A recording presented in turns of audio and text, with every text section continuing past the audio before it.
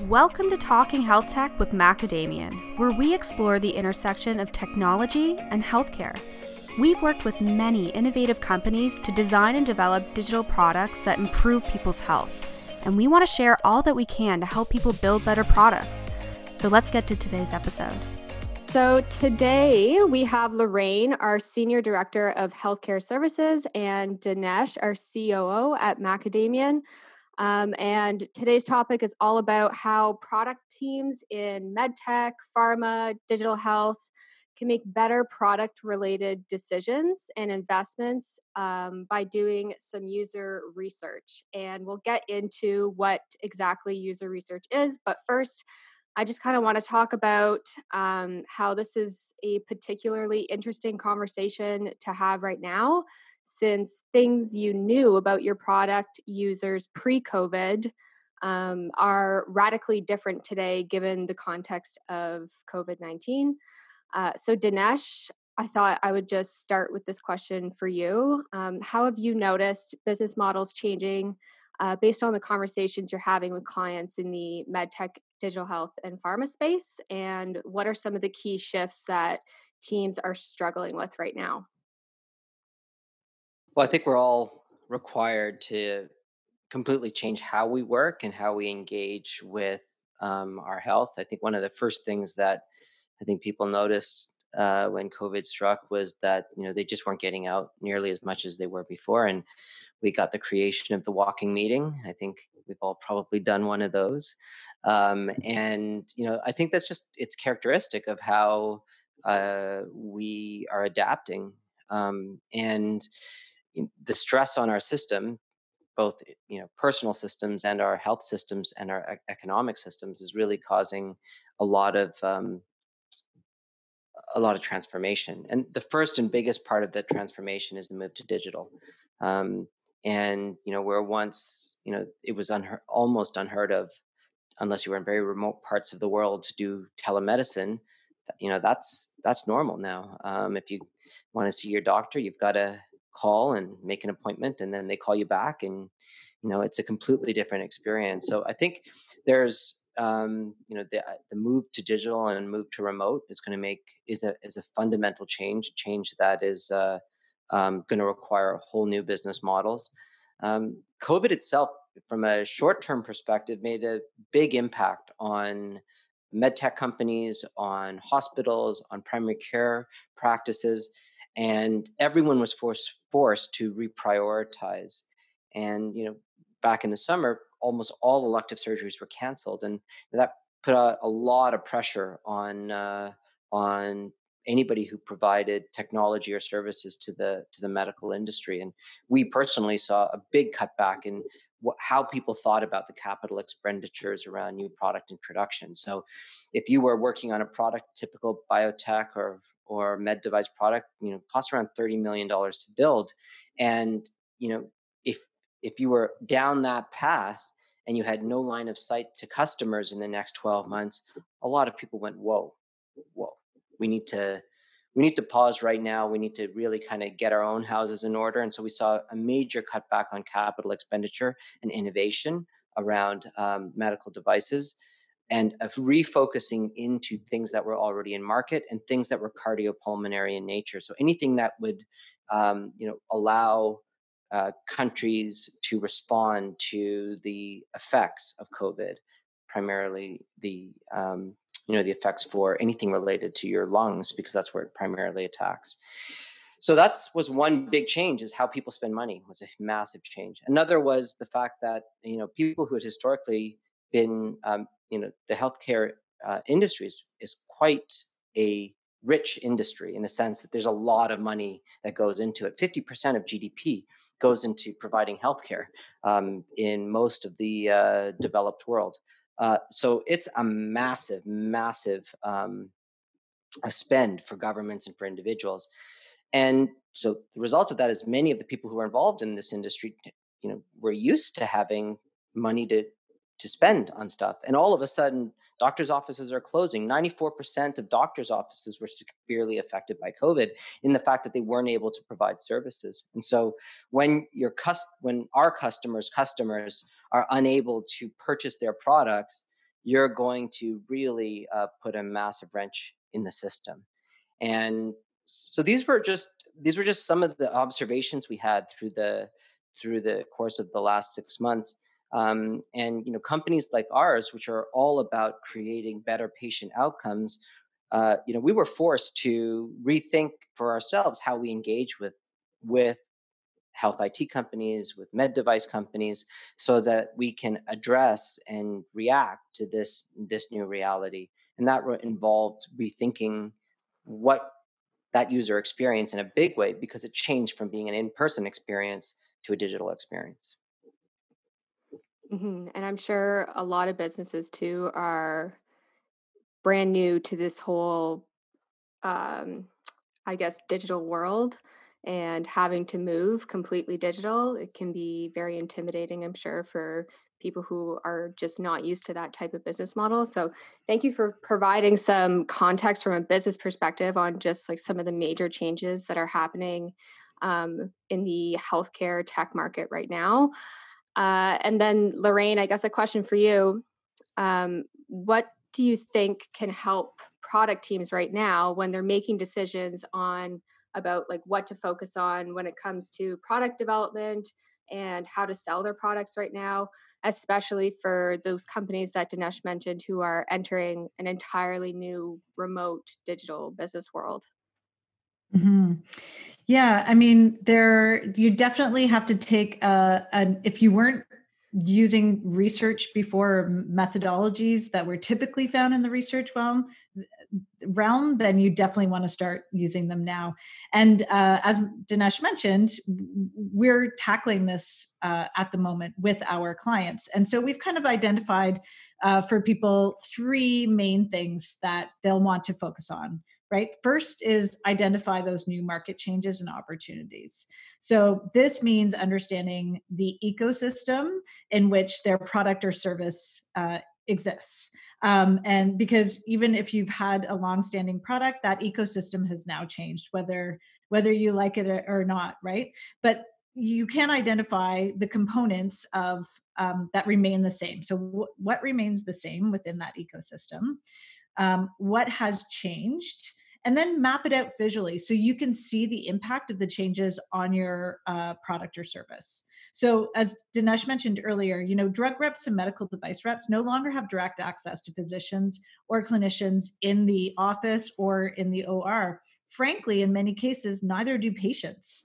Patients are calling in and not necessarily getting that immediate appointment. They're getting it virtually, but they're not. It's changed in that interaction has changed in a traditional way. So it might be a temporary change, or it might be an opportunity for businesses to address this challenge in anticipation that will continue as a new norm. And I think many people have identified that, especially when it comes to patient care, that there are new opportunities as a result of these changes. So, remote health monitoring, for instance. So once you identify what those changes means in terms of the ecosystem, then you can specifically zero in. So part two now is zero in on a problem or problems and explore the needs or requirements around that. So the telemedicine was one. How do we keep seeing patients without actually coming into physical contact with them? Telemedicine existed, but it just opened up new opportunities for them.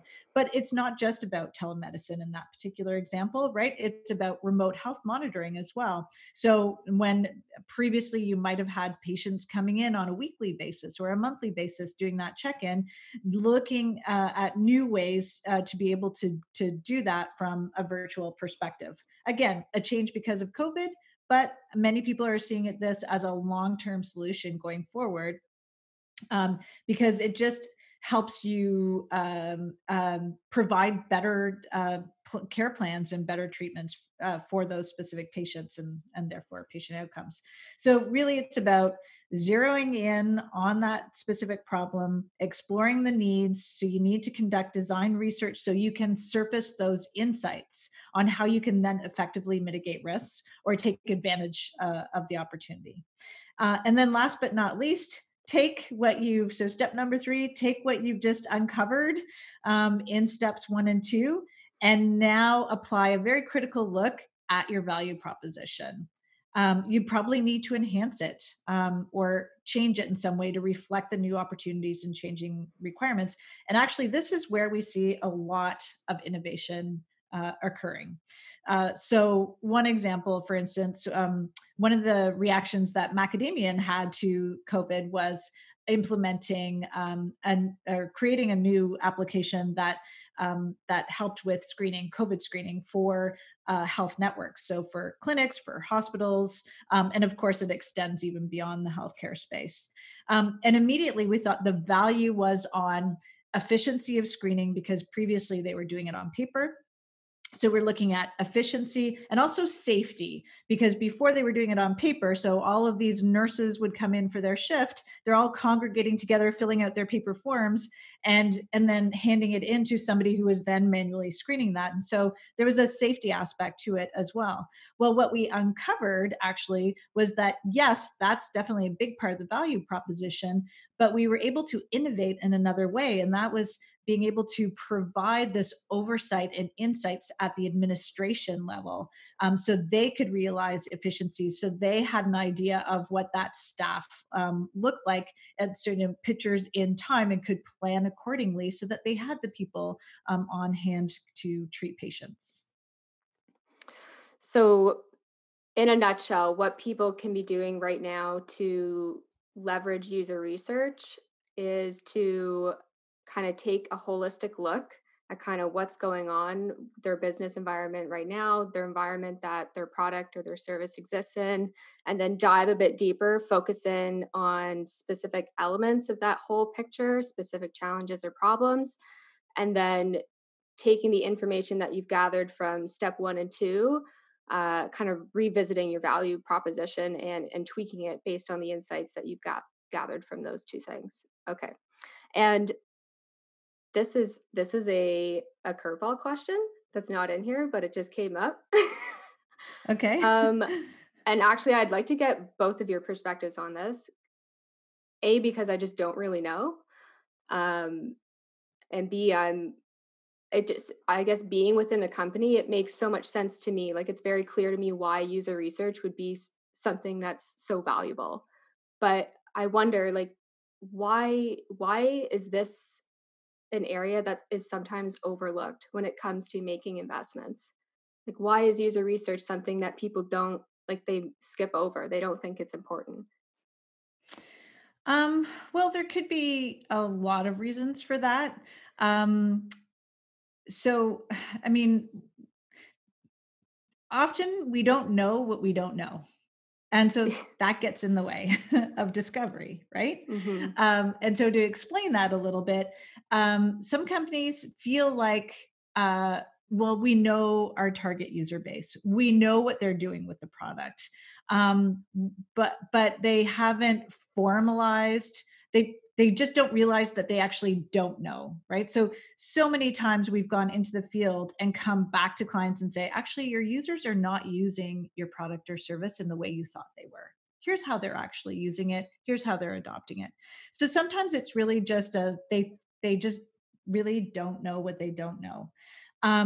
Many people perceive user research as being really time consuming and expensive, and it doesn't have to be. I mean, it really depends on, are you looking at introducing a new product or service that nobody like is just going to be completely new? Then yes, you're probably going to want to spend a lot of time and money to make sure that you're going to get it right? That it's going to be something that's going to be adopted. It actually fits a need. There's a meaningful use component to it. But other times, I mean, so companies have their products in the field a long time, and they have been doing, getting little bits of information from sales reps, for instance, or from customer experience calls or customer support calls within the company, but they just don't know how to pull it together and then enhance that with qualitative research methodologies to really get the picture that they need in order to inform their product development cycles. Yeah, and my perspective is often when you decide to do something, you're not doing it based on research, you're doing it based on gut. And uh, research is scary because you might have got it wrong. And if you got it wrong, what happened to all that money you spent and all the reputation you kind of staked on this thing? And so it's hard. It takes a lot of courage to go in and challenge assumptions, to go and ask questions that maybe you don't want to know the answer to, right?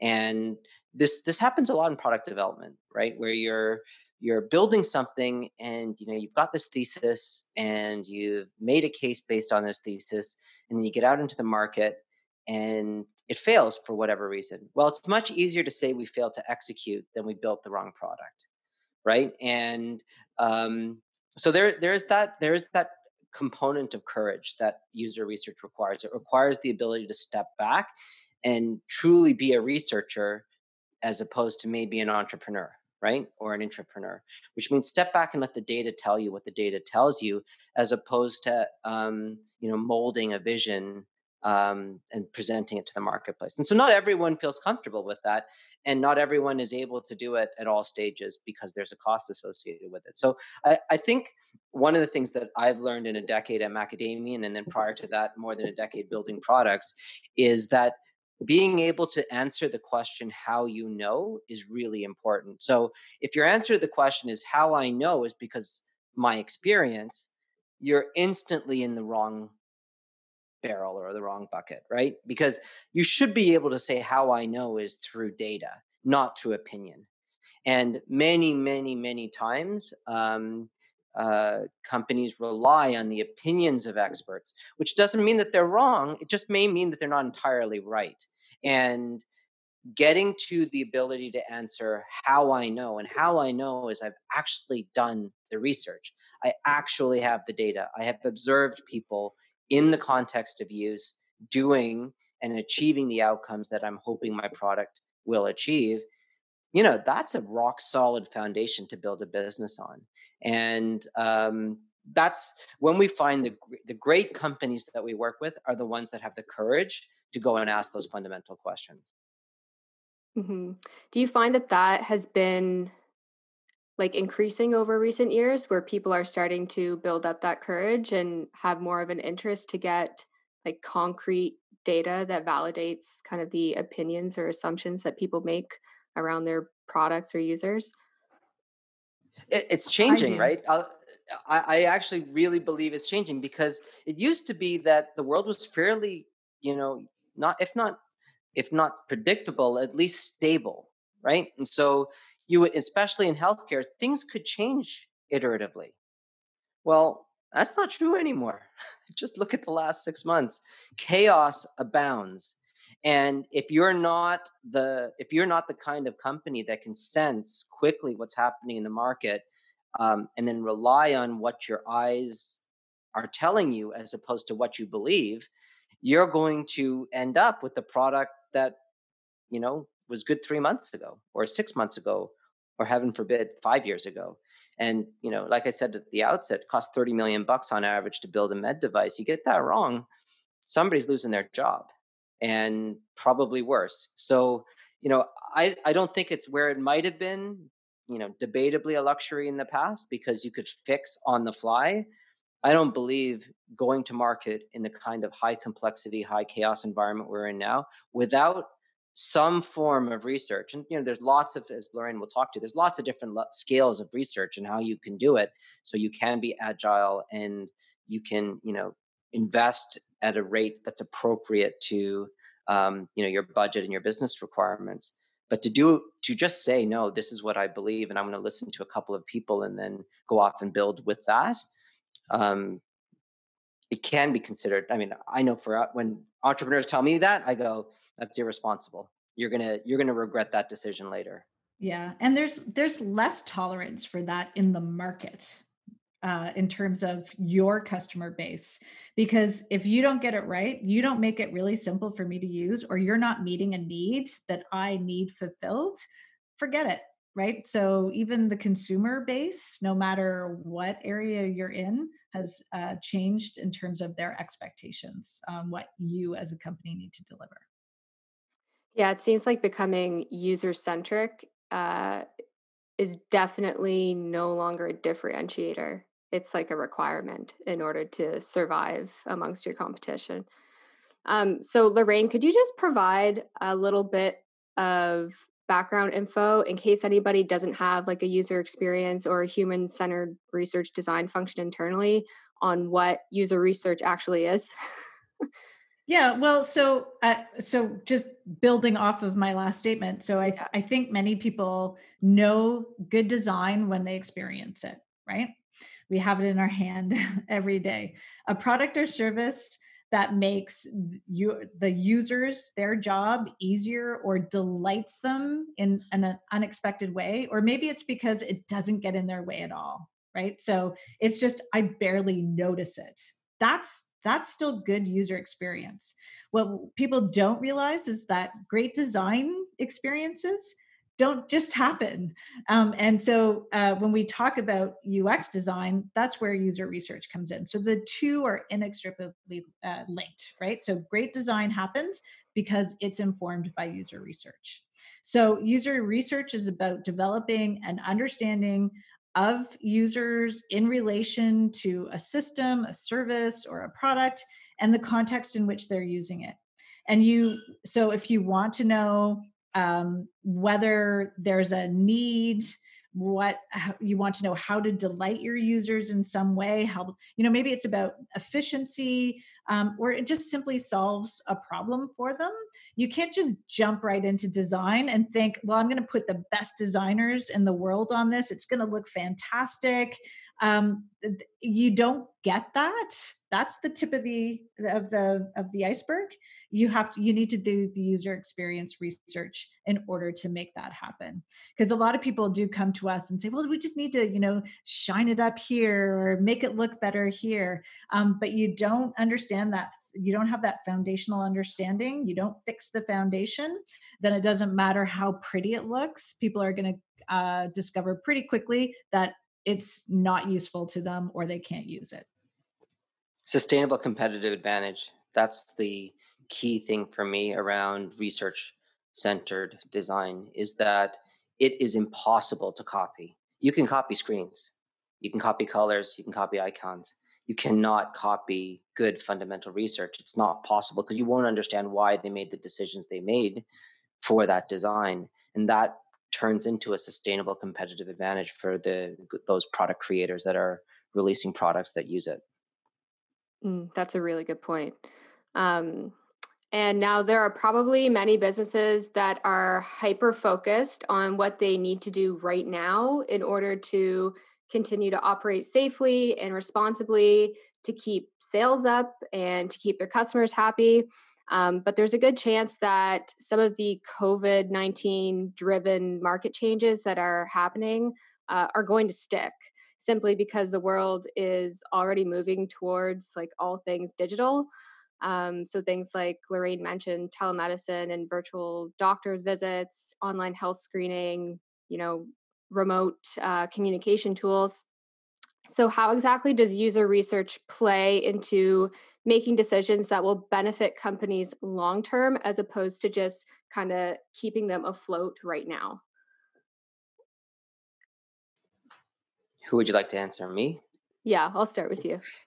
Okay. So look, you know what? I'll let Lorraine speak to user research specifically, but I think knowing your user and knowing what their new reality post COVID will be is, that's just being competitive. That's reacting to your environment. And the big thing that I think will happen is that there's stuff that we really like about COVID, right? The environment loves the fact that we don't have millions of cars with one person in it going back and forth for 2 hours every day to work and home. That's really good for the environment. It's good for all of us as humans.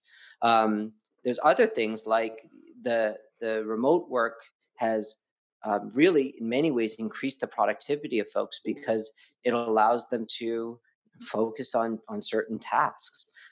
Many jobs have been automated through technology over the course of this COVID environment. So your context of use has fundamentally changed. If you're a producer of value in any market from January 2020 onwards, how people are going to use your stuff, everything from desks to chairs to computers to anything like meetings. If you're designing meetings, your meetings have to be different. Everything has to be different. So I think a lot of those things are going to stick because guess what? They were positive. They were things that we should have been doing. We've always had the technology to do. I think I have a bit of white in my beard, so I can say that I started looking at video conferencing as a way of collaborating in the mid 90s. So like the fact that it took COVID to turn it into something mainstream that everybody uses, that's 20 years overdue.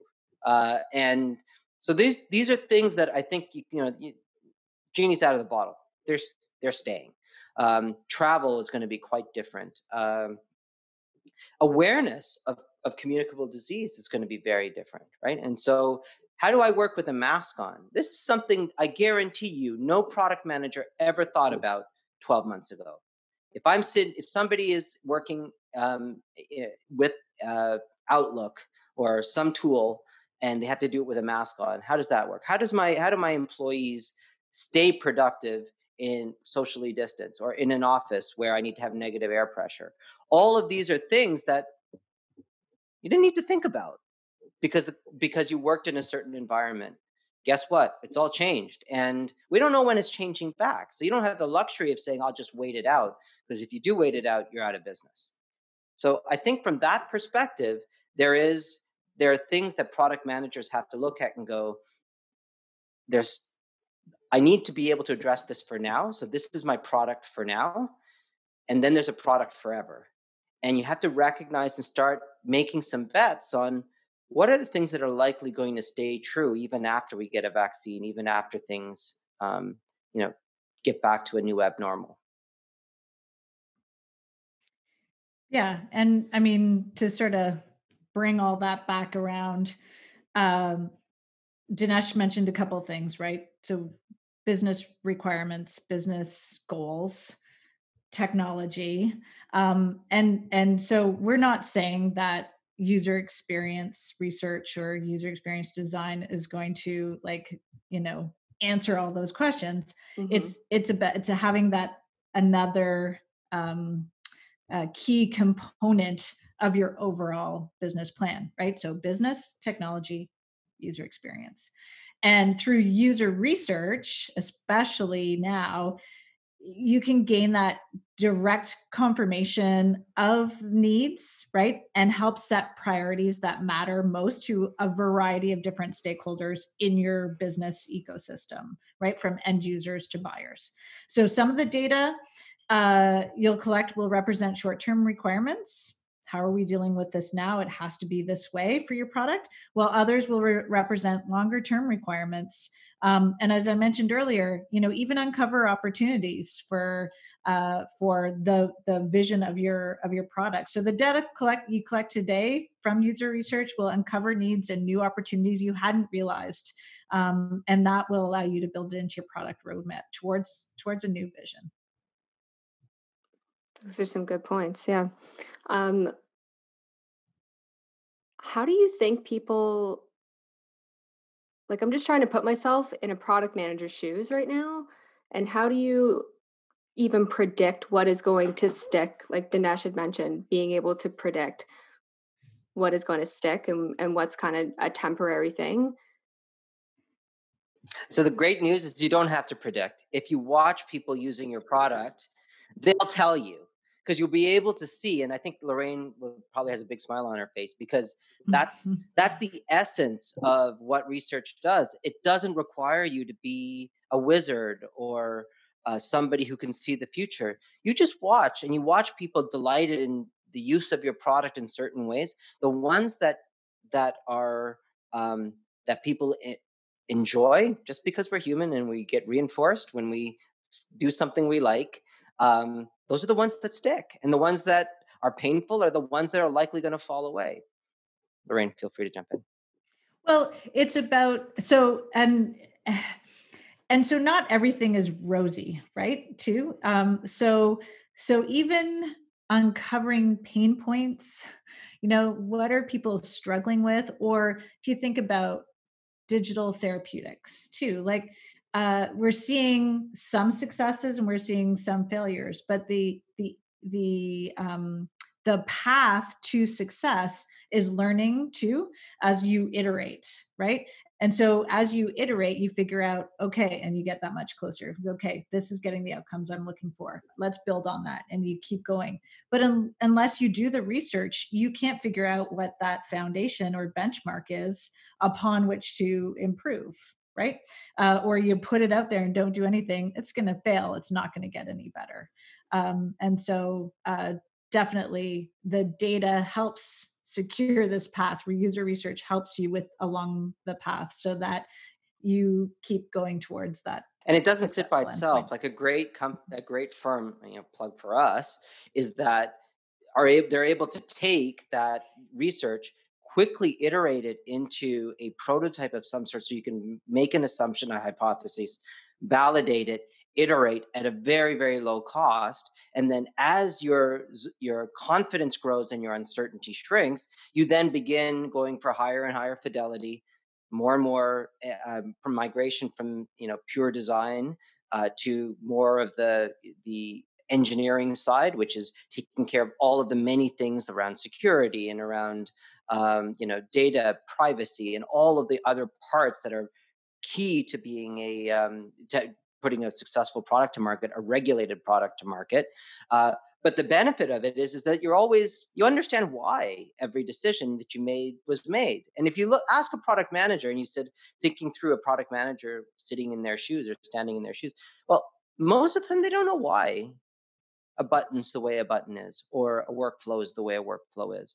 And there's a lot of confidence that comes from understanding why and being able to point to a set of data, because it just allows you to move forward with much more confidence. And so I think, though you're right, and in fact, you learn much more from your failures than you ever do from your successes. And the key thing is to fail cheaply. That's what I've learned. Yeah. You absolutely have to fail, but fail cheaply. And research allows you to fail cheaply, quickly, so you can get to that ultimate success. That's a great point. Emphasize the cheaply. Yeah. When it's, what did you say, 30 million to put out a med device? Yeah. Okay, well, that pretty much wraps up our conversation today. Hopefully everybody was able to get some insight out of today's conversation on how user research can be a really useful tool right now for anybody creating products or services within the healthcare space. And that's pretty much all.